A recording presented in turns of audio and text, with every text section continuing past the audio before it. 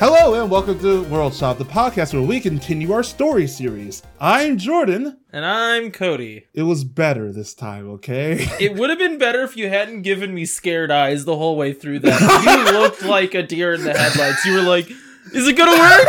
I'm throwing the rails down as I go!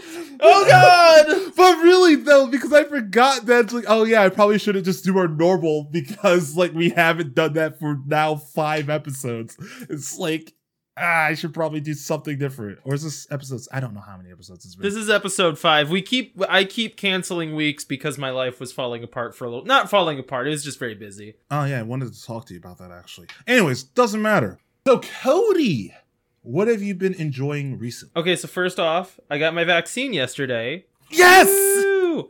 I am having mild side effects. I do not regret getting vaccinated, but yesterday I felt like garbage, and today I have a little bit of a headache, but like, it's very low key next to getting the coronavirus. So right, get vaccinated, everybody. Please get vaccinated. It wasn't that bad, everybody. Like, okay, I mean, you had side effects. I only had arm soreness for like a day and a half, and then I was good.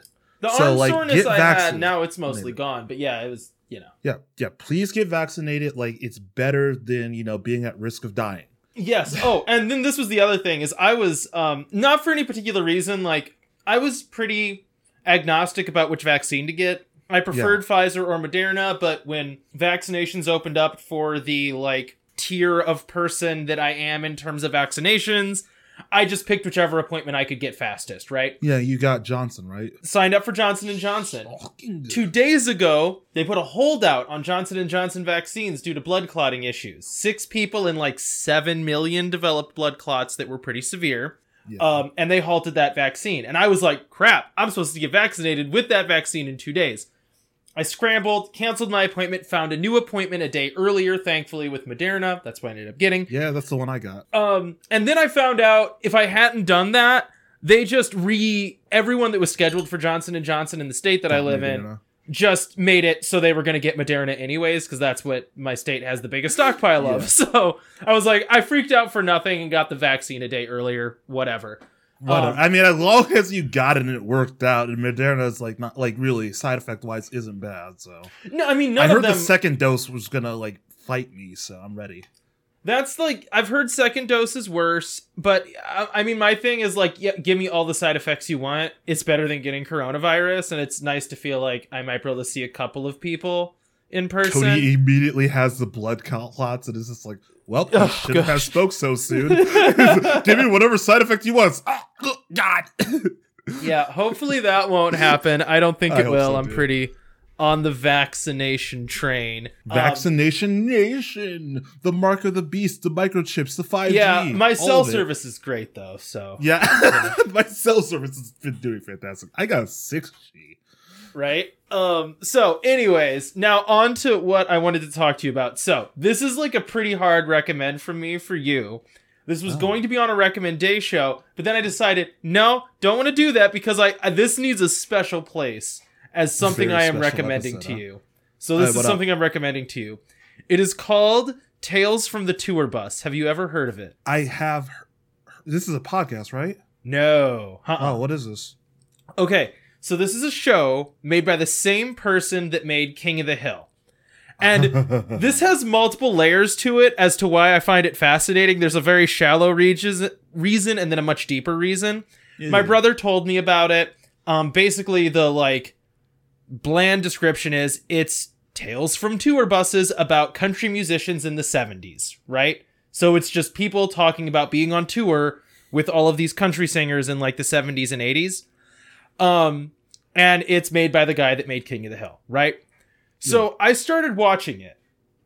And the story I just started watching is vaguely about this country singer who was like gone out of his mind on cocaine and drunk. And he pulls up next to his bass player who's in a car, and the bass player leans out the car window and goes, hey George, what's going on? And George just pulls out a gun and shoots his car door. And then he like looks at the gun, sets it down, and just goes, well, I'm going home, and just drives off to his house. Is that Bootsy Collins? Hold on. Now there's a second season of Tales from the Tour Bus about funk. Yep. Okay. Yep. So season 1 is country. Okay, it's George. Oh, it was Bootsy Collins. Okay, so I do know, even if they're animated, I do know my funk singers. So then he goes to the cops, and they're like, "Well, George," or they're like, the bass player's name was Peanut as well. That's his proper first name. They're like, "Well, Peanut, yeah, we'll go and arrest him. He'll get 15 years for attempted murder." And Peanut's like, "Nah, don't arrest George Jones, like one of the most famous country singers." Right. And they went and got him and drug him to rehab and dried him out for like 6 weeks. Then he came back and performed like his best song ever, right? That was like me finding one random episode of this show. And this is when I stopped and thought to myself, growing up, okay, I grew up in a very rural area, and like there was not necessarily a lot of very like, it's not like everyone that I knew was in the Klan, right? Like that's not what I mean. But there was just like that kind of racism that exists when there's not a lot of outside influence in a very isolated area, right? Yeah, so everybody listened to country music, and I was in high school and like middle school at the time when rap music was like scary and bad, and it was all done by criminals, and it was all about crime. That was, and I'm not saying this is true. I'm saying this is how rap music was presented to me, right? Understand that. I went to a Christian school. It was presented in the same way. Yeah, like, oh, rap is terrifying. It's scary. And then I'm sitting here watching this show about this guy who just tried to murder his bass player because he was high out of his mind on cocaine and blind drunk, and then drove home and didn't get arrested. And I'm like, what kind of double standard racist garbage is this idea that white country privilege music isn't a thing, Cody? That's not at all white privilege. Black people are scary. They were right the whole time. Right? These country singers are so crazy. So then I start watching Tales from the Tour Bus from the beginning. In the beginning of the show, the guy that like hosts the show, who I think wrote King of the Hill, Mike Judge, yeah. The way he introduced the show was he was sitting there watching TV and people were protesting NWA. And he was like, he's like real deadpan. He's like, well, I changed the channel because I happen to like NWA. And I switched to this old country guy named Johnny Paycheck performing a song. He had just gotten out of prison for attempted murder. No one was protesting him. Why are we protesting these rappers, And then he goes through Johnny Paycheck's story. And this is what, I'm not going to tell you the whole thing. And they're like really short animated episodes. You can get through them real fast. They're all on YouTube. But the thing that hooked me was the story of Johnny Paycheck, who was crazy, right? So the culmination of this story, crazy with like 17 Z's, guys. That's 17 Z's. Crazy. Yeah, it is. So this story starts with Johnny Paycheck fancied himself an enforcer for the Hells Angels. Now, the Hells Angels loved him. And when I say the Hells Angels, I mean the gang of criminals, the Hells Angels, right? He was a member of that, like an actual criminal. And he thought he was like an enforcer from them, but he was like a tiny little guy, and the Hells Angels just liked him, so they like took care of him and would make sure he was okay. They like protected him. So he was hanging out with the Hells Angels at one of their houses, and they got wind that there was going to be a raid. So Johnny Paycheck, gone on cocaine, grabbed 2 briefcases full of money and a mountain of cocaine, crammed them all in his car, and drove back to his hometown to avoid the police raiding drug trade. He then, crazy on cocaine and drunk, stopped at a bar in his hometown and started drinking. And these 2 guys that kind of vaguely knew him saw him, and they come up and they start talking to him, and they didn't know that he was like crazy on cocaine at the time. And so apparently there were like 3 things that happened that Johnny Paycheck in his delusion took as a threat. One of them commented that they liked his hat because he was wearing a Johnny Paycheck tour hat, and they traded hats. Just friendlily. Yeah. The other guy was holding a bottle near him, and he was scared of bottles because he was worried they were going to break it and stab him with it. Yeah, break it and stab in the face. Now, they weren't breaking the bottle. It was a full bottle of beer, and they were in a bar, and he was holding it. And then the last thing is, the guy was like, hey, Johnny, you know, I know you're probably hungry. You're on tour all the time. I made this turtle soup. Would you like some of the turtle soup I made for you? And now here's where the accounts differ. Some people say it's because they argued about the way to make turtle soup, and the other person said that Johnny Paycheck thought it was this guy was calling him a hillbilly because he offered him turtle soup. Either way, for no reason, Johnny pulls out a gun and shoots the guy in the head.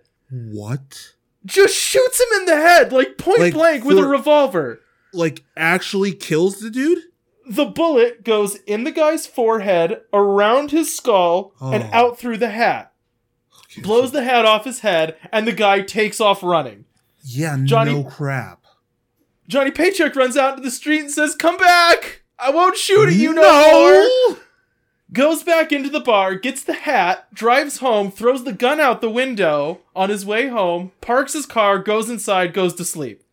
The next morning, the police are there and arrest him. They find a hat with a bullet hole and blood on it in his car. They don't find the gun. And so then the lawyer for the Hells Angels shows up to defend the guy. They have to raise $50,000 for his bail.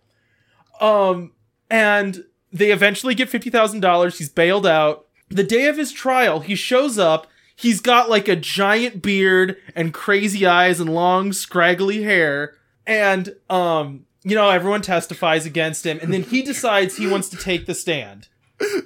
This was in Hillsboro, Ohio.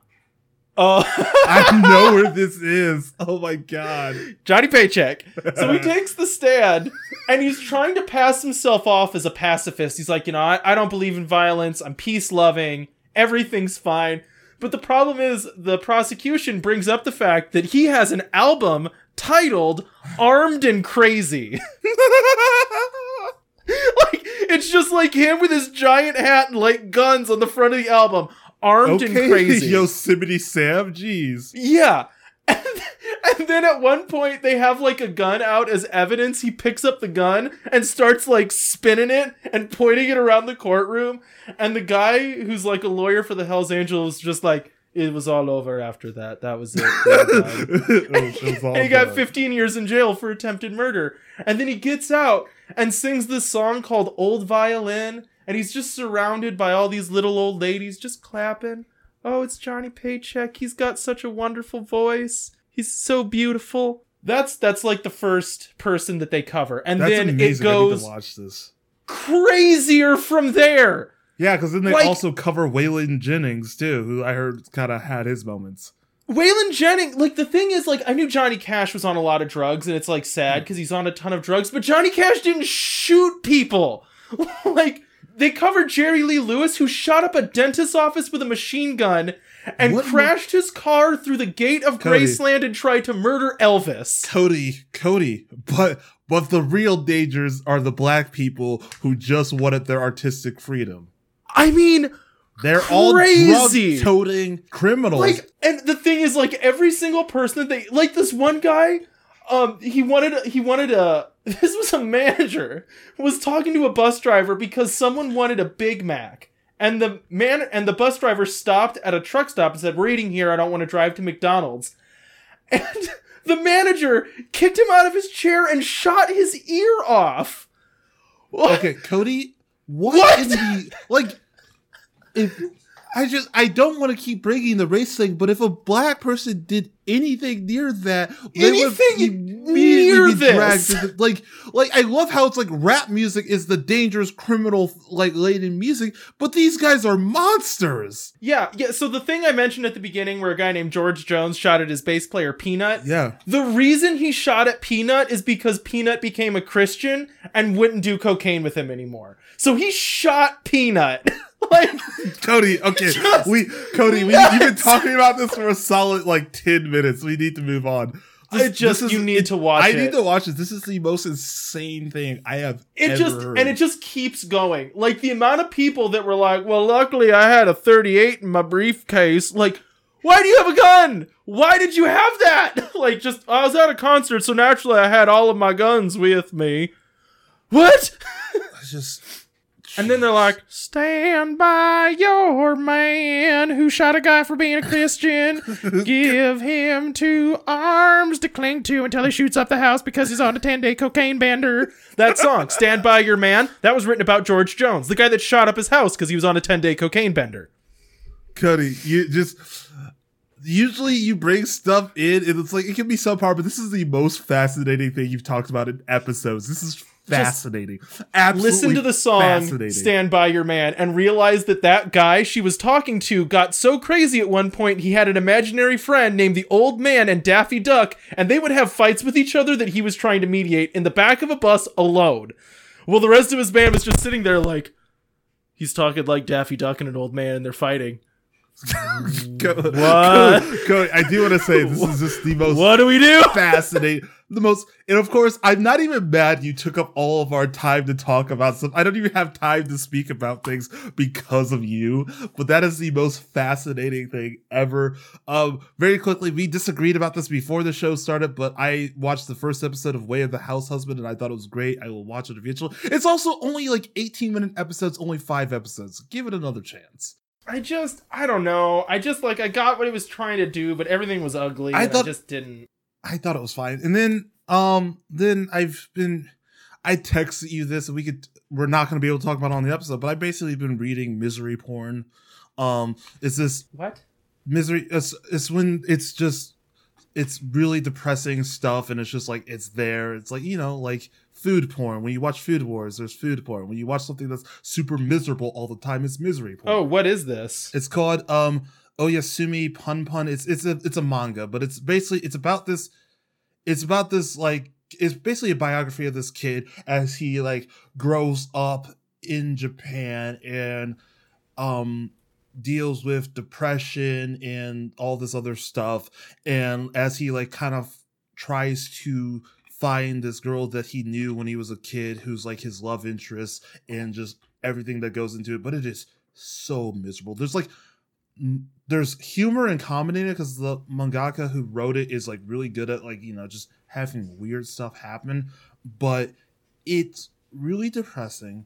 And there's moments where this kid, like, you can see it's like, oh, if he just continues following this path, he'll be all right. But he keeps just going straight because, like, it's my thesis that the dude just likes being miserable. But yeah, it's just so miserable. But it's really well written and really genius work, but it's just so miserable. You need to start finding the occasional happy thing to watch. I watched Way of the House Husband. Anyways, Cody, so since you wasted literally all the time, let's get into it. Cody, I'm going first, but what was last? We don't have to do it. We don't have to do it. No, we kind of sum up our own last I know. That's why I said we don't have to do it. So I'll go first, but so what we've been doing, if you're just tuning in now, you're kind of going to get lost, and I'm sorry that you waited 20 minutes to get lost, but we've been reading stories that we wrote based off of our worlds that we built on episode 118. So every yeah. Is it based on worlds that we wrote? Well, sorry. Oh, it was prompts. Sorry, I didn't mean to be pedantic. I just was I supposed to? You're not wrong. You're not wrong. It's based on prompts based on ideas that we pitched to each other on episode 118. We didn't necessarily write the worlds, but we did kind of pitch the idea of what we're going to be writing. I get what you mean. Episodes. Yeah, I was being needlessly pedantic. I'm sorry. I wasn't trying to be. No, it's fine. I get you. So if you want to know what these stories are about, and if you haven't been listening up to now, go back to episode 118, and then you'll kind of hear we built three or four stories each, and yeah, So I chose this story that I'm calling Anomaly Hunters Inc. I think it's a horrible name, but we'll get there. So my story is about this guy named Danny who kind of stumbles upon a paranormal situation, and he barely makes it out with his life.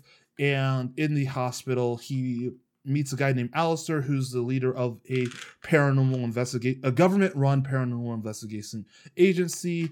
Eventually, he's paired with Nate, who is on a mission trying to get an anomaly of these things that they're kind of trying to search for away from this group of weird cultists.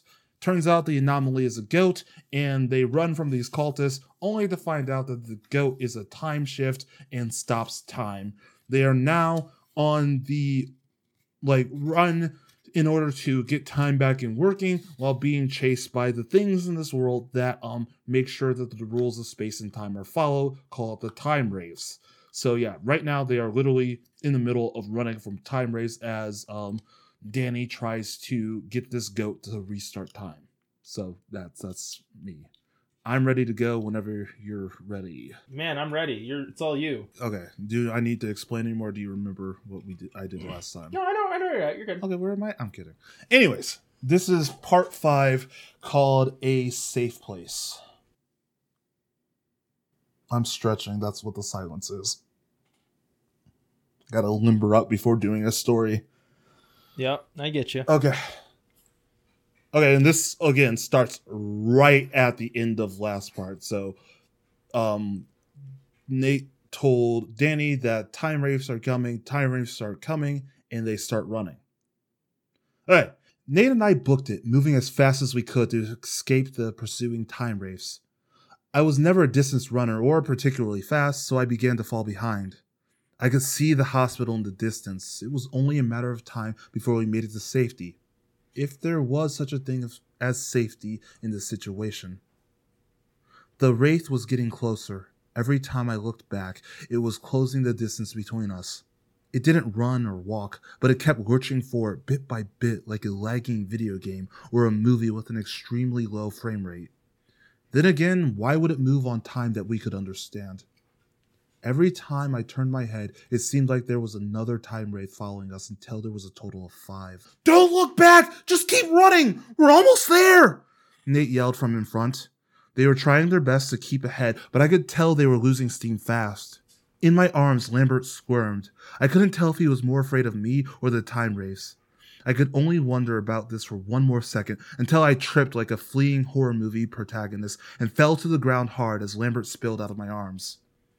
The soft grass broke our fall. Lambert hit the ground and rolled to his feet, staring at me with panicked, teary eyes. I felt for the guy. Just a bit ago, he was in a comfortable, quiet place, and then he got kidnapped and brought on the wildest adventure most goats will ever see. Behind me, I could feel the wraiths getting closer. It would only be a moment before they were on top of me. I knew I had to act quickly or this would be the end for us.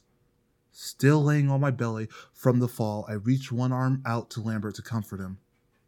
Shh, it's okay. Hey, it's all right, I said in the calmest voice I could muster up. Lambert took 2 steps back, never taking his eyes off of me. He was trembling with terror. What are you doing? Get up! We are done for! Nate called after me, truly panicked. I remained as calm as possible and kept my eyes on the goat. Hey, don't listen to them. It's all right. Those scary guys behind us don't matter either. I am going to keep you safe no matter what, okay? I said. Lambert let out a quiet bleat and took a small step forward. I reached out further and gave him a pat on the head. It's okay, buddy. Really, it's okay, I said. I began to sit up as I pet the goat on the head. Once I was to my knees, I moved a bit closer. This time he didn't try to back away, but leaned into the petting. I had completely shut out the world around me. Nate, the wraiths, the stopped time, nothing around me had mattered other than calming down the anomaly in front of me. I would save us, if not for myself, then for Nate and the goat. In this situation, they were the ones that mattered. I knew that with the goat calmed down, things would go back to normal. Hey, you must be hungry, I said as I ripped up some grass from the ground around me. I held out my palm and motioned for the goat it was okay. Yeah, I'm hungry too, and this grass looks delicious, I continued. Lambert leaned in and began to chew on the grass. I could feel it now, the pressure from the wraiths. I was pretty sure they were right behind me. Everything in my body was screaming at me to just stand up and run, but I knew that would only spook the goat. My mind remained calm despite the chaos behind me. I could almost feel the wraith's breath on the back of my neck, if time wraiths even needed to breathe. In front of me, Nate was screaming and waving their arms for me to go, but that didn't matter. Lambert had moved to my lap and was eating grass with vigor now. He munched, and I slowly prepared to be completely erased from time. And then, full sensory overload! All the sound rushed back at once. The cars from the road a little ways in front and behind us roared on. The birds chirped loudly above us. The children playing nearby yelled with joy, and in front of me, Nate screamed, "I'm sorry! This is all my fault!" Everything was back, and it happened so fast I almost jumped, throwing Lambert out of my lap. I realized my pulse was racing and my body was so tense I could just explode. But it was over. We were safe, and Lambert was happy as could be, eating grass out of my hand. I looked back and the wraiths were gone. They had no reason to continue to pursue. We were back inside of time, and there was no way we could manipulate the general flow. Nate ran over to where I was and nearly pushed me over. They were smiling, but the look of fear hadn't completely left their face. "Holy shit, man! How do you know that will work? That shouldn't have worked." "What? What are you, some kind of goat whisperer?" they said excitedly. I had no clue that was going to work. I just had to try anything. Plus, I'm good with animals. A goat is basically a dog, right? I asked with a smile. "Not in the least bit," they laughed, and then pushed me slightly again. "Look, dude, I don't know whether to shove my foot down your throat for taking such a big risk or hug you for saving our lives. But either way, you owe me an apology?" I said, cutting them off with the question. "Yeah, you came in clutch at the very end. You are right. I don't have to shoulder the mission on my own. Even if I am with a newbie who didn't read the entire Anomaly handbook," they said with a slight smirk at the end. "That's the closest thing to an apology I'll get, isn't it?" I said. The ice had melted off of Nate's personality, and they seemed like they were willing to take me in and actually be a good partner. Didn't know if it would be immediate, but I had a feeling I wouldn't be left out anymore, or just considered a getaway driver. All it took was almost being erased from time itself. "What I'm trying to say is, you did good, kid," Nate said, patting me on the head like a pet dog. Hey, I'm pretty sure we are about the same age, you know," I said, back with a short jab. Yeah, whatever. "Oh, by the way, this isn't over yet. Those weird cultists are probably shitting their pants wondering how we just teleported the hell out of there. We gotta get back to Alistair. He's not going to be happy with all the damage control he's going to have to do," Nate said, turning away to head to the hospital. I smiled and stood up, taking Lambert with me. "Okay, buddy, let's go." The trip to the hospital went with ease once time went back to normal. Alistair was waiting in the back with 2 more members of No Name and a helicopter. Somehow, Alistair wasn't surprised in the least. Seemed like he was expecting something to happen. Didn't matter that it was a time shift. Maybe Nate was right. He always did things for a reason. Maybe he set Nate and I up together on this mission because he knew we would be okay. Had Nate done it by themselves, maybe things wouldn't have ended up all right. After quick goodbyes with Lambert, No Name airlifted him out of there. They said they were taking him to a mountainous region so he could be free to be a goat without being a threat to himself or anyone else. It was only a short interaction, but I was wishing the best for the little guy, and a part of me would miss him. But it was better for him in the mountains than anywhere a group of fat satanic cultists could sacrifice him for a drink of his blood.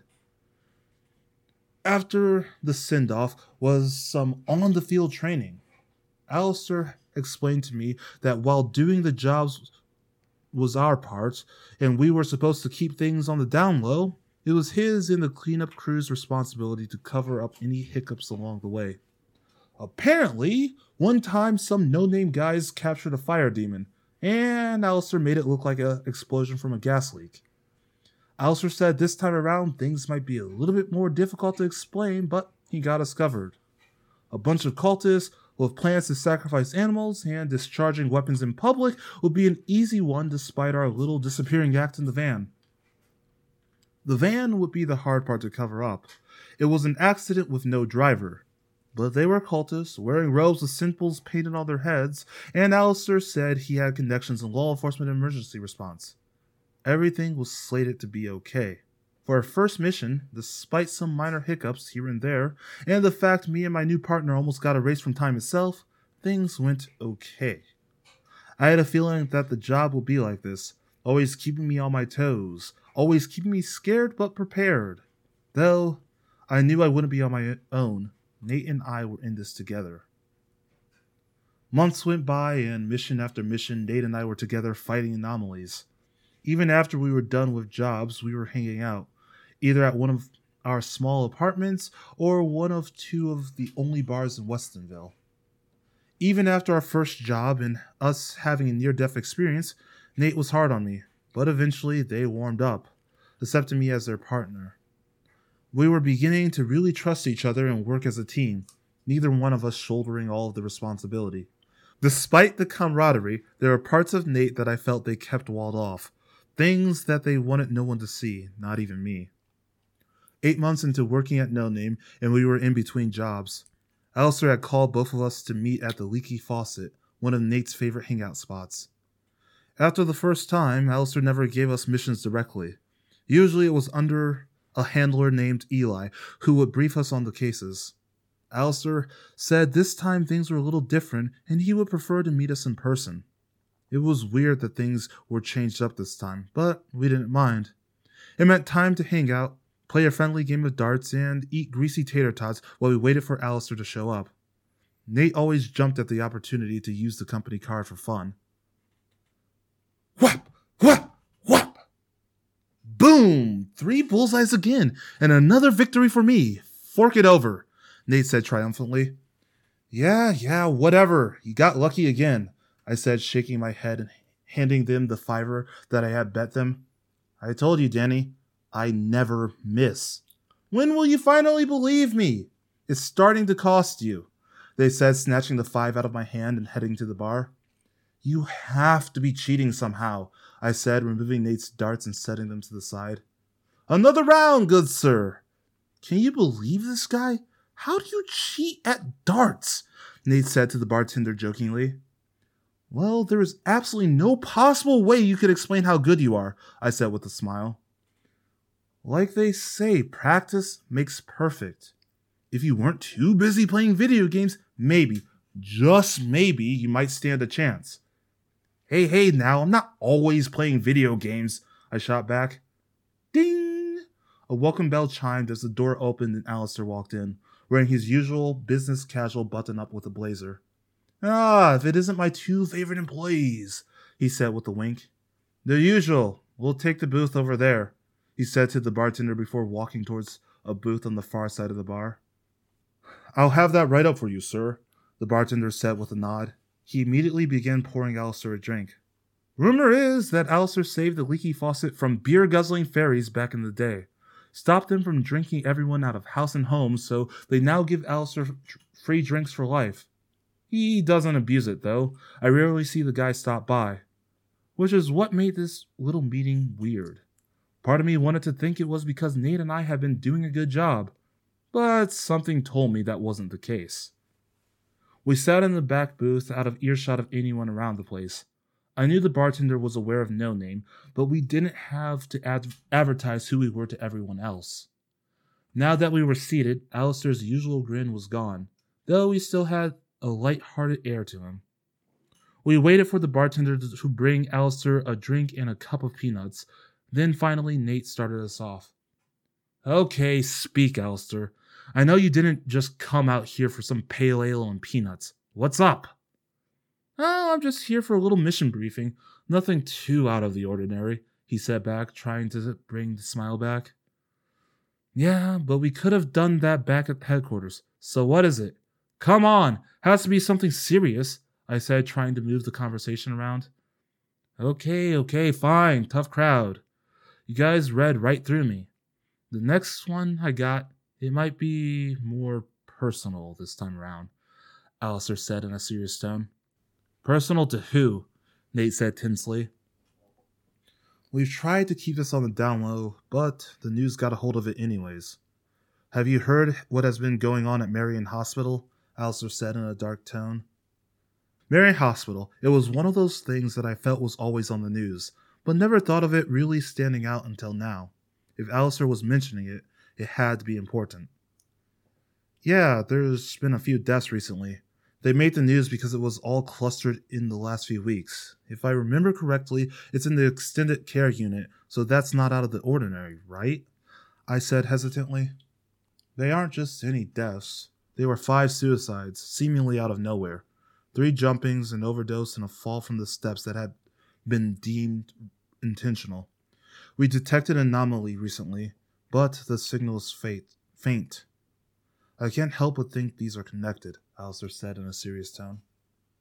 I mean, it would make sense that the anomaly is connected if you had already detected it, I said. I looked over towards Nate and their expression had changed, but they remained silent. How long have you been picking up the signal? The sensors detected the anomaly 3 weeks ago, but the signal was faint and disappeared. It comes back every now and then. We have been tracking it, but did not want to cause a disturbance in the extended care unit. At this point, we have yet to identify where it is exactly, and if and how it has been causing the suicides, Alistair said, looking over at Nate as well. Nate put their head down and finally spoke. Is she okay? Nate said, barely above a whisper. We have been in the system and there are no changes to Miss Winter's health, but you still want to send me in there, huh? Nate said, cutting Alistair off. Well, we still need someone to go in there and find out from the inside. We will draw too much attention if we just send a team or something to investigate.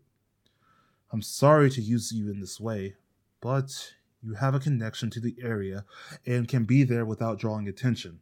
You can help us investigate and stop this anomaly from causing any more harm. Alistair said slowly and calmly. As long as this isn't your sly way of getting me to reconcile with her, then I'll do it. But only for the job and no other reason, Nate said, still as cold as ice. What am I missing here? I said, looking back and forth between the two of them. I knew I was completely out of the loop. Nate and I had bonded, but there were always walls. I was expecting an answer, but they continued talking without filling me in. Have more faith in me and in No Name. I would never try to manipulate you like that. This is just the best option for No Name. The best option to help keep people safe, Alistair said. The best option for No Name, but is it really the best option for me? Nate fired back. Hey, whatever this is, you're not alone in this, okay? Neither of us will shoulder it. We are a team, I interjected. I had no clue what was going on, but I wanted to let Nate know we were in this together. Yeah, I know, Nate said, dejected. All right. I faced worse. We can do it together, okay? Nate said, but I could tell they didn't fully believe it. I'm sorry, Nate, for asking you to take on such a taxing job, but I promise you that you have the full support of No Name behind you guys for this one. We will be with you the entire way, just watching from afar, Alistair said. I could tell he was trying to reassure Nate, but deep down, he did feel some hesitation sending us on this job. I wanted to get to the bottom of this, but I didn't want to push. So, when do we start this prestige mission? I said. If at all possible, I would like you guys to start tomorrow. We need to stop this before it gets any further out of hand, Alistair replied. Cool, great. I'll be there. I'm just going to head out now and get some fresh air. You know where Marion is, right, Danny? Nate said in a dead tone, standing up to leave. Yeah, I can get there. You gonna be all right? I said, worried. Yeah, maybe not. We'll see, Nate said, walking away. Hey, wait up! I said, getting up to follow them. Sorry, Alistair, I'll catch you later. Just want to make sure Nate is okay. Alistair smiled and waved by as I followed Nate out of the bar. They walked quickly and didn't look back. Once we reached outside, they turned back and looked at me with questioning eyes as if to say, What do you want? What's going on here? You guys just can't leave me out of the loop. We are partners in all of this. I don't want to be out of it like when we saved Lambert, I said quickly. Okay, fine. Sorry, all of this can be too much sometimes, Nate said. Marion Hospital Extended Care is where my mother... It's where Rachel Winters is. I could tell there was way more than what Nate was telling me. I thought you said your parents were killed by an anomaly, I said back, trying to understand. That's not what I said, but that's what you chose to believe, and I just rolled with it. But... Nate let out another deep breath. My parents had been divorced for a little bit before my dad was killed. I was sent to live with my mom. She was always so distant, so cold, and so hands-off. When I came out to her, I don't know what I was expecting, but she didn't accept it. She could have said anything else, but she told me I would always be her little girl.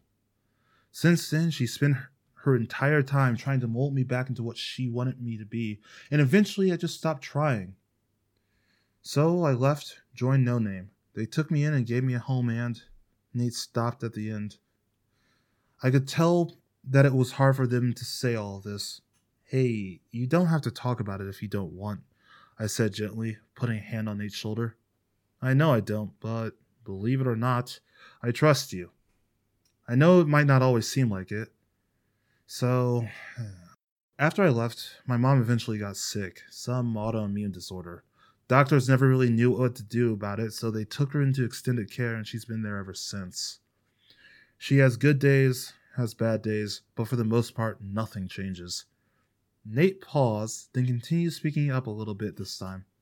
She's my birth mom, so I thought, sure, I'll go be the good child and make amends with her. But she remained the same person, not a change in sight. So I stopped going. I'm only there if the doctors need to discuss something with me. No more, no less. Yeah, I get that. And while I can't begin to understand, I'm here for you. You don't have to do this one alone, okay? We go together. We will get in and out quick and everything will be okay, I said and smiled, hoping that would mean something. Thanks. Just don't worry about me. I'm sure we'll get through this one okay. See you tomorrow in front of Marianne. I just need some time to think, okay? Nate said and began to walk away again. Yeah, I'll catch you tomorrow. Don't hesitate to call if you need anything, I called after them. But it didn't matter. They were in their own world of swirling thoughts. I was truly lost with what to do in this situation. I only knew to listen. Didn't know what I could do to help. How could I begin to help with parent drama when I ran away at the first chance I had? Either way, we had a job to do. One that I would do to the best of my abilities. But little did Nate or I know this would be the most taxing job we will face yet. And that is the end of my part. I feel a little bit personally attacked because my main character falls down in my chapter like every protagonist from a horror movie. And I'm like, hey! I had to call it out because it felt way too cliche for me to just have the character trip and fall. It's like, that's 100% every horror movie. It's like when you're at the chase and you're trying to escape and you trip and fall flat on your face. It's a little cliche. It's a little cliche, and I don't mind that my chapter's a little cliche at points. What do you think about the rest of that? No, I liked it. I was, this is a weird critique, and I have the same problem in my chapter, where there was, like, it hit a point, and I'm like, oh, that's the end of the chapter. And then you wrote another chapter. No, this is 2 chapters, but the length of 1 chapter. Yeah, I have an outline I'm writing to, and definitely this one I was like, oh, I have a lot of ground to cover here because the way I've written previous chapters. Same here, because I put too much in the last chapter, so I had to split it. And so this technically should have been part of the last chapter, but it would have been way too freaking long. It would have been another 2 pages. Yeah. And so I'm just like, whatever, let's just have it be 1 chapter, but 2 different ideas. Woo. Yeah, I'm kind of in the same boat. So, like, it's funny, like, and I kind of said this before, that, like, we're basically reading our rough drafts, as we write them. And definitely if I had this to do, like, if I was going back and doing an editing pass on this, chapter breaks would be in different places for me. Just because it's funny the way, you plan it out and then you actually write it and it's like, why is the chapter break? Yeah, if this was an actual story, it'd be very, very different. No, I liked it though. Although I'm like mad that Lambert is not going to be like the third party member, right. But I'll put up with it. I mean, in a different world or a different story, more length, he would have been the third party. But I wanted to do something slightly more serious for my third act. So, what did you think that having Lambert there, just like it's like talking to the mom that doesn't accept who they are, and it's like and it's like, could you not right now? It's like, I'm going through some emotional trauma, please. Then so a little inappropriate. And the goat's just there, like trying to eat your shirt. Like, stop it. Stop a little inappropriate for what I want to write for the rest of this. So, it happened. Anywho, Cody, you got this. I understand. All right, my turn? No. Yes, it's your turn.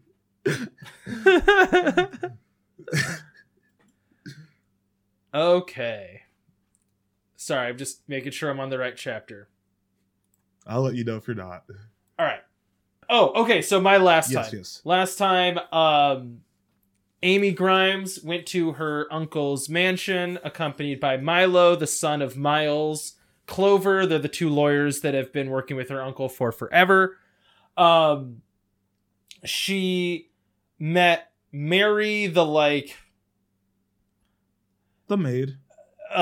General help person that's there. The maid. You could say maid. Yeah, maid, as Mary said, maid feels a little old-fashioned, but basically, yeah. I mean, you wrote a maid, and now you're afraid to get... talk about a maid. Like, what is your problem? Kind of. I mean, it's supposed to be an awkward relationship. That's the way it's written in the story. After eating a meal prepared by Mary, Amy decides that they should start a bed and breakfast in the creepy old house. Milo informs her that no one is going to be happy about that idea because the house has so much history. And then Amy goes and visits the grave of her uncle, tells off his grave, and that is where we are starting. And I need to turn down my music. It's way too loud in my ears. Yeah, I did see you bobbing back and forth while you were listening to my part. I was like, what does he jamming to? Jazz music from Japan? Oh, sorry, the seatbelts or something different? No, random. So I have no idea who this is at the moment. Okay. I was sitting in Milo's car in the drive by the mansion's front door. By my mansion's front door, I suppose. It was around 2 p.m, and I was beginning to feel a cold thrill. I could not wait for what was about to happen next, but this first step was definitely going to be the hardest part. Milo, how would you like to come to dinner at around 7 p.m? Is this to be an intimate dinner, or will you be inviting several guests? I roll my eyes at the phrase intimate dinner.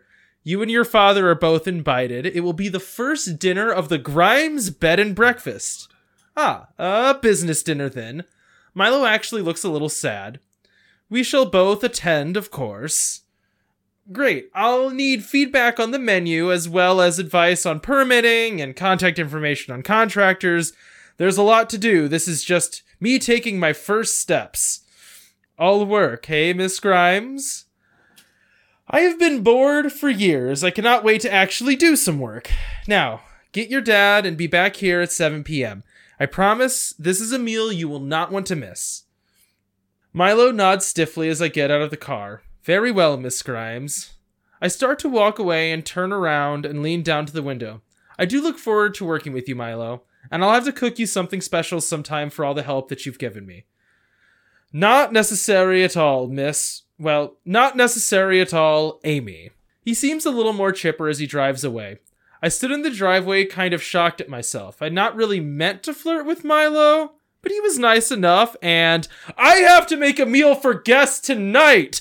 I rush into the house, slam the door, trip on one of the horrible statues. My stomach drops as the creepiness of the room sinks in. Too many shadows, too quiet. I can already hear the ringing starting. Mary! Mary! Mary! I hear a crash as a large saucepan rolls out of the kitchen ahead of a panicked Mary. Amy, what's wrong? Mary, I invited people over for dinner. We have to make dinner. I should have told them to come tomorrow. I'm so sorry. How many are going to be here? Well, including us 4.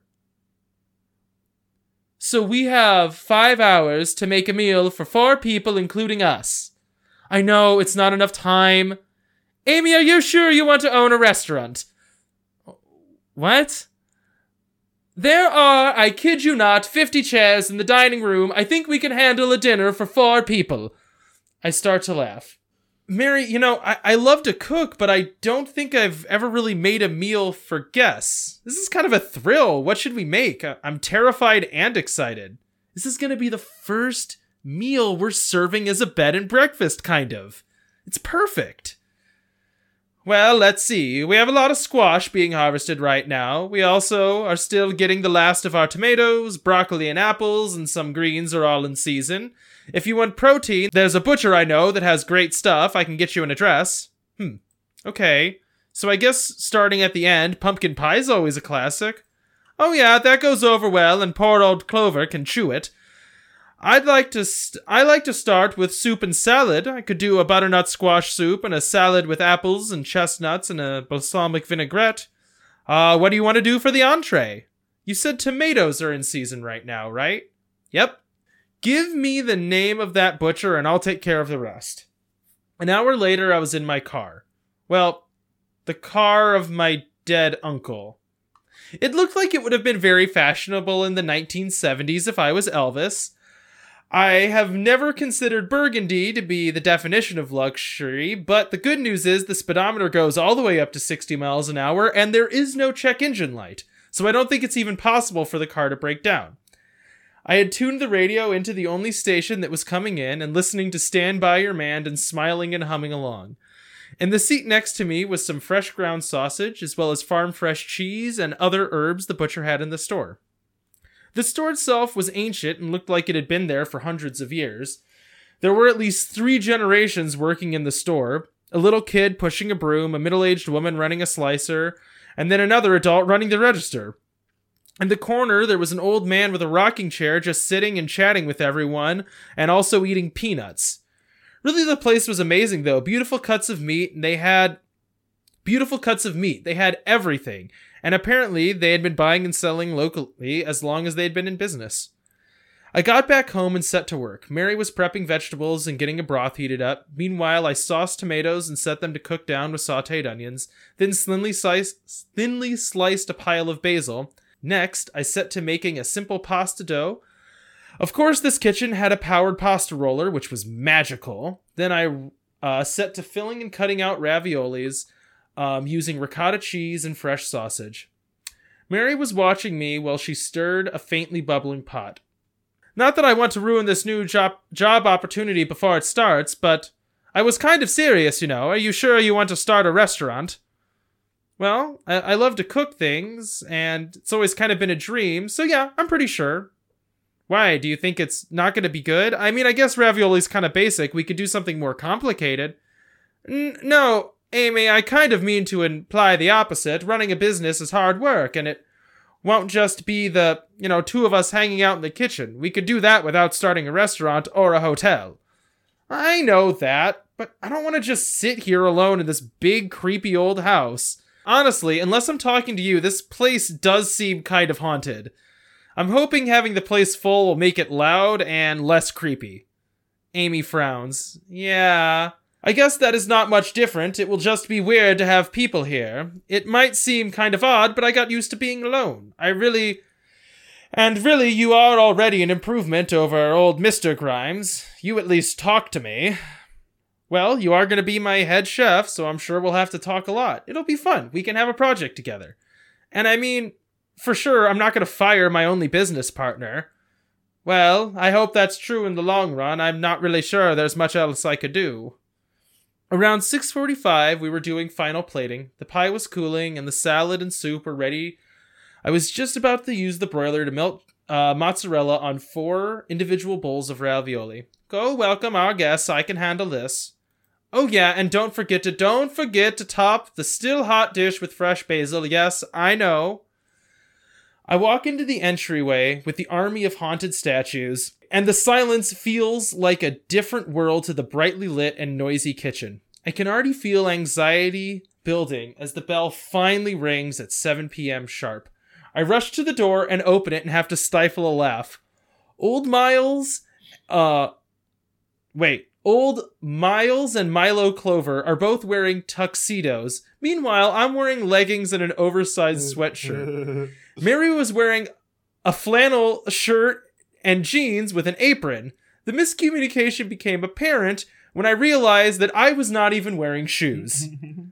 Come in, gentlemen, I said with a grin. Are we early? Asks Miles, actually looking confused. Dad, we're on time, of course. Good evening, Amy. Thanks for having us. Right. Well, come on in. Let's go back to the kitchen. I can show you what we've made for dinner. Miles ignores this and shuffles off to the dining room, leaving me alone in the hall. Don't worry. He's kind of hard of hearing, and he's, a man of habit. It's just... Is it okay for us to just use the dining room for tonight? Right, with like 46 empty chairs? Yes, well, yeah, it's no big deal. I walk into the massive dining room. It is truly huge, but almost stifling, with paintings and heavy curtains and thick old carpet and a wooden table with evenly spaced chairs that looked ancient and hand-carved. Miles was already sitting. He had taken a seat just to the left of the head of the table. I went and sat across from him, and Milo sat next to him very stiffly. Miles looks still more confused. You know, it is tradition that the head of the house sits at the head of the table. Yeah, you know, I'm fine here, and this is nothing formal. I just needed to discuss something with both of you. Right. Milo mentioned that you had some notion of a hotel or something of the sort. The door to the kitchen opens. The door to the kitchen opens. Mary enters, looking nervously around at the three of us. She drops off 3 salads, not making eye contact with anyone, and starts to leave. Oh, Mary, have you met the Clovers, Miles and Milo? Mary nods quietly. I look at her confused. 10 minutes ago, she was outspoken and chatting while we were both cooking. Aren't you going to join us? This concerns you as well, after all. How novel. I don't think Mary has ever joined us for a meal, says Miles. Right, well, Mary's going to be the head chef of Grimes' Bed and Breakfast. She knows the town and is familiar with the kitchen, and I loved her cooking, so this matter applies to her as well. I think that's a great idea. Mary has been a part of this house for years. It's only right. She works for you as well. Isn't that right, Dad?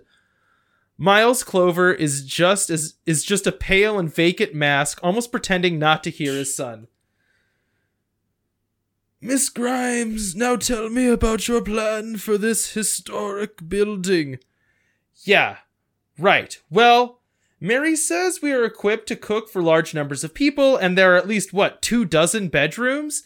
There is some tourist trade in the town, according to people that I've talked to, so my plan is to turn this place into a bed and breakfast. Now, I know that seems like a big change, and there's so much work to be done. But, well, given my inheritance, I think I can make it happen. But this is where the two of you come in. First, I need to know what it takes to make this place a commercial property and a commercial kitchen. Probably it needs a health inspection, so many details like that. Well, Amy, that is a lot, but we can look into the legal side of things and the zoning, and I'm sure there's a good contractor if any modifications are needed, says Milo. Oh yeah, I'm sure there's... Sorry. I need to, color code lines. I was about to say, I don't know who's you saying definitely them. need to do that. I need to do it a little bit too, but, having 5 people talk at once is kind of hard. I know. 4 people. Oh yeah, I'm sure there's a lot that will need to be done. I like the classic look of the place, but those statues have to go, and the paintings are creepy. Maybe we can have an auction? Miss Grimes, this home is the unofficial base of operation of the Order of the Vidum. This is a brotherhood. This brotherhood is your birthright, and their history is built into the home below the foundation, the very heart of Grimes Manor. Given the history, I do not see this place becoming some tourist lodging, but fear not, Miss Grimes, the Order of the Vidum will lodge here frequently, and hosting them is a substantial responsibility.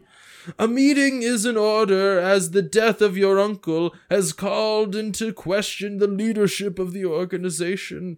I could contract them and arrange for them to stay as soon as this weekend. I am speechless, and Milo looks like he wants to be anywhere else. Mary, meanwhile, is cramming lettuce into her mouth. Wow, this salad is just so great! The apples, fresh and crisp, says Milo. Yeah, let me get the soup. Mary made it. It's also amazing. Mary jumps up. Oh, don't worry, I'll get it. What? No, you don't have to worry, Mary. Mary looks mortified as I hop up and walk into the kitchen, starting to feel my rage bubbling. Boy, Miles seems like a sweet old man, but he sure does tend to ignore people.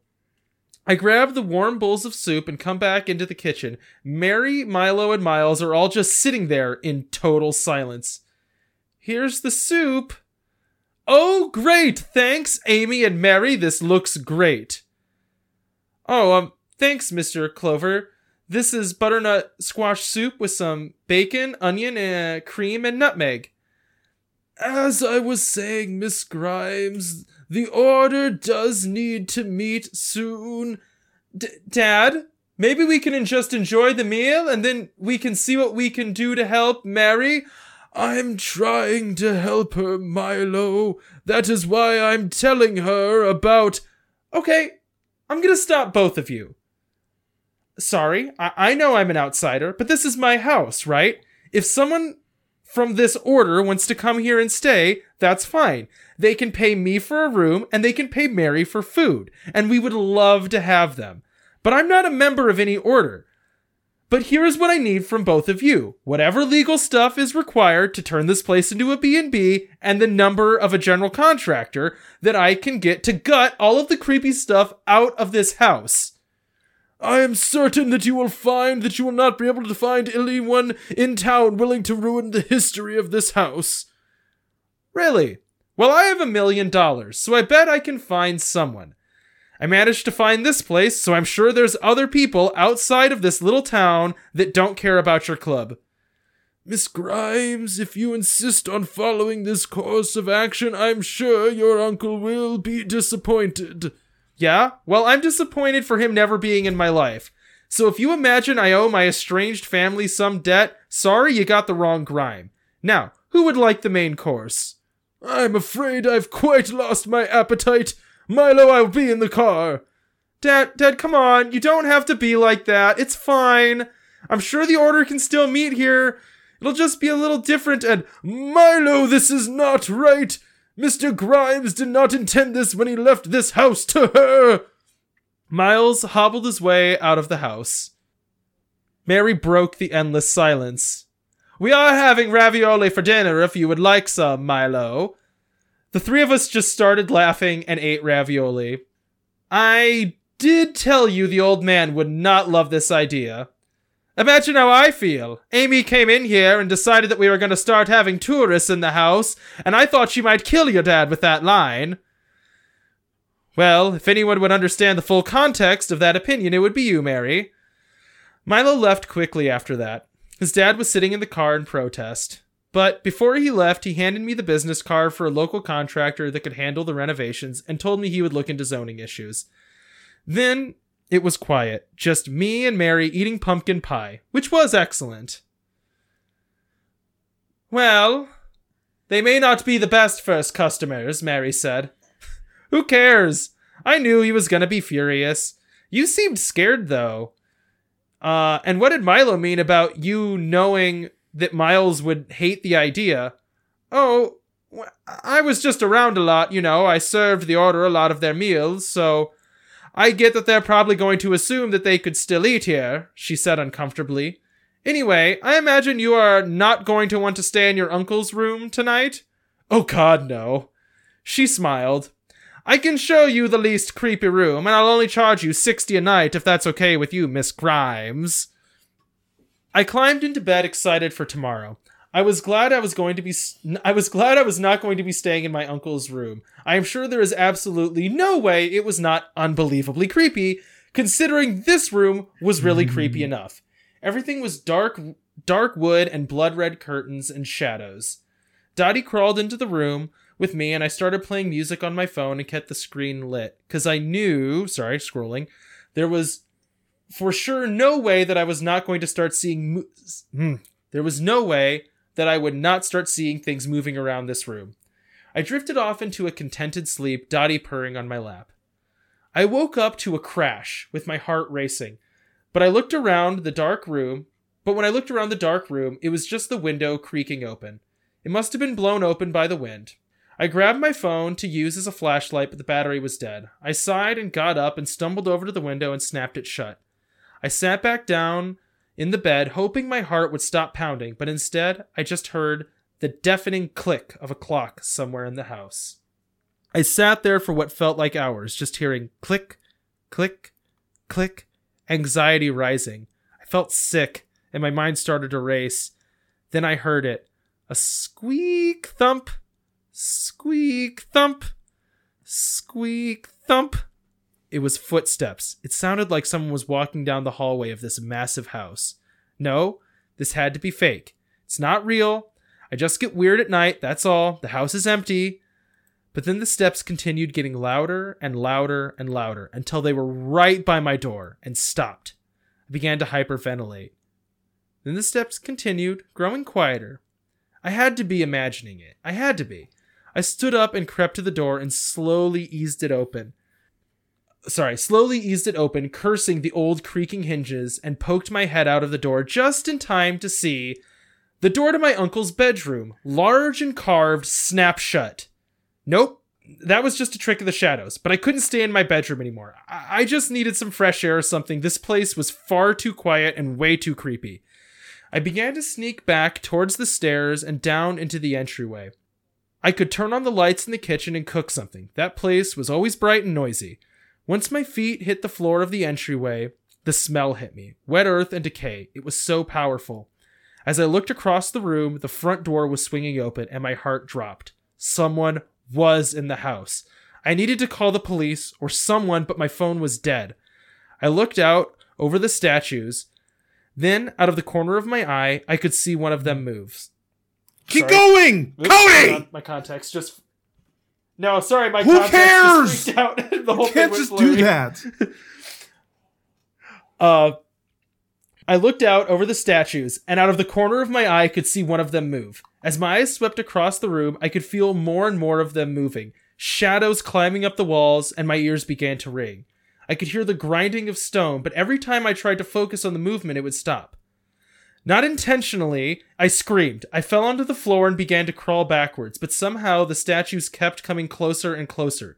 They were never really moving, but I could swear the corner I had crawled myself back into was becoming more and more crowded, and to the point where I thought I would be crushed. I was screaming, but somewhere in the rational part of my mind, I knew I was alone, and it would not help. Amy, get up! What are you doing? Run! There was a blinding light as Mary came sliding into the room in a robe and fluffy slippers carrying a massive flashlight. Mary shouted, "What are you doing, you fools? She's a grime! This is her house now!" As the flashlight swept around, I could see deep scars cut into the wood of the floor as if stone had been drung across them.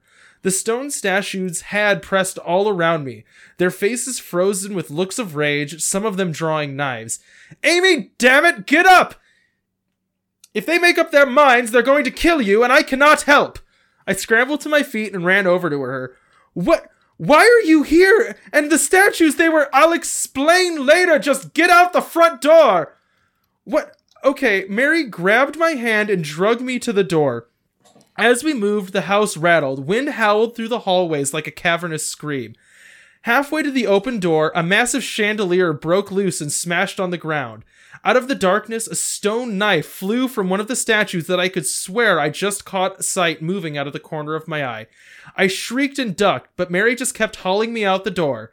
As soon as we made it out into the darkness, the door slammed shut, and I could swear I heard the snapping of a lock behind me.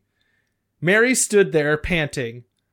"Was that real? Did you see that they attacked? But they're just statues, and why are you even here? Someone was outside my room, and Mary, what is happening?" Mary just stared. I think I should make you a cup of tea. Come on, I have a little college around the back of the house." And that is the end of my chapter.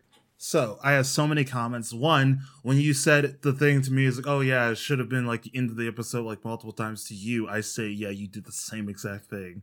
Right when you started the whole shadow stuff, all this stuff happening at the very end, that should just been another episode. Doesn't matter. That should have been another matter. chapter. You had me the whole time. Okay, so comments, they're not, okay, first of all, good. I liked it. I loved it. Great. But I'm wondering if it's possible for a human being to actually be in a horror story these times, because as soon as they started talking weird about the order or whatever, I will be like, okay, whatever you want. Something's up with this. Tell me what's going on. What do I need to do to not get got? Because that's the first thought. It's like, oh, she's just digging a hole right now. She's just digging. Uh-oh, that's not going to end well for her. Then the second thought is like you definitely, like I said, you had me the whole time, like especially like once everybody left, I'm like okay, so and then when you stopped randomly, I was like, Cody, you can't do that. I'm like, you have me. I'm hook, line, sinker. Holy crap. Well, and that was like the idea here was that like if the house is haunted, right, and she's just like there, like just middle fingers to everybody, like burn it to the ground, and it's like, oh no. They're so upset by that. Yeah, no, I'm excited to see, but yeah, she definitely just dug herself a big old hole and jumped right in it. Like, did the whole finger on her nose, like, cannonball thing straight into the hole she dug. Yeah. Yeah. Well, and the things that I regret in this are, I hate that I named the two characters Milo and Miles. It's so confusing. I'm committed to it now, but I should have just like Control F, change Milo to any other name. I learned that lesson when like scripting out like stuff for like anime and comic ideas, because I used to do similar names for characters like Lucia and God, what was it? Lucia and Lucien were both characters. Lucas, Lucia, Lucien were three characters, all brothers. Usually, I like do that. Usually, I'm very I'm conscious of it, especially if the related characters having similar names. Like, I would have definitely done the Miles and Milo thing, but it is definitely hard when you're doing an audio medium to go back and forth between Miles and Milo. Yeah. So, yeah, I don't fault you because I do the same thing. Yeah, and the color coding lines... a good idea. Like, this is, like, doesn't matter, but color coding lines for myself, I just need to start doing if I have that many people talking. Because I want to be able to have scenes where there's more people. Because I like the thing where, like, Milo is trying to just be like, we can make it work, it's fine. Like, I'm trying not to... And then Miles is just like, what are you doing? You can't change anything. Like, I liked that, like, interplay between those two characters. But it's really hard to do if you don't color code the lines. Because you can't see the he's like Milo said at the end of the line at the beginning of the line. You know what I mean? I like what you're doing. I kind of see what you're doing because I mean it's horror, haunted house horror. I get what you're doing, but I like it. There's like a few twists that I don't think excited. You're gonna see you can coming. Surprise me. I'm excited. Very excited Cody, are you excited for my story? I know I'm making this all about me, but I'm scared. I am. Because I'm sitting here really like, man, the listeners are now just going to be like eating yourself up because I was literally sitting here just like, yes, forgetting that this is a podcast that we do and we're like, I'm recording. I was like into the story you're telling me. And I was like, oh crap, yeah, we're at the end of the episode. Oh no. It's like, no, you did a really good job. Well, and that's why I like getting this so much time to build stuff up, because I like that, like, Amy gets time to, like, hate on her uncle, because, like, for her, this is a very upsetting thing that she's realized, and it's like a bridge that's burnt, and she's just done with it. Like, already. Like, the idea that she would come back and feel some, like, familial obligation to this person is, like, laughable to her. It's like, I have no stakes. I don't care about him. Like, and I don't particularly mind telling anyone that, you know? But then the house is haunted, so that, like, comes... You know what I mean? It, like, has this thing where she gets to, like, make the house really mad before the first night, and I liked getting to build that all up. You know? I appreciate it. I thought it was a really... I think you're doing a great job, my friend. I think you're doing a great job. I think the only thing I wish I could have done, but the pacing wouldn't have worked out, is I wish I could have done more subtle horror early on. But it kind of needed to be all the way there. Otherwise, this would be a novel length, and that's not the point. So, like, it needed to be, like, switches on, the house is haunted. Yeah. Like, you flip the haunted switch, there's no turning it off now, dude. No, I thought that was good. Because I have to go to the bathroom really bad, I'm going to say let's wrap it up, because I got to pee. No one needed to know that. Okay. So, Cody, what are your plugs? Check me out at the Wandering Gamer Network. We're mostly a podcast, and sometimes on Twitch.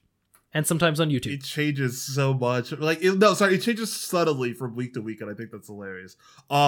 Anyways, you can check me out at Someday I Get 00 at twitch.tv, where I do an anime show on Wednesdays, and then I stream video games on Sundays. And then you can check out my other podcast, the Side Characters Podcast, with my dearest friend Leah, where we talk about diversity in nerd culture. And that is all I got. So, Cody, you got anything else that you want to add or anything you want to say before we end? Okay, well, cool. I'm glad that we did this. Thank y'all for listening, and as always, we will catch y'all on the flip side. Bye! Bye!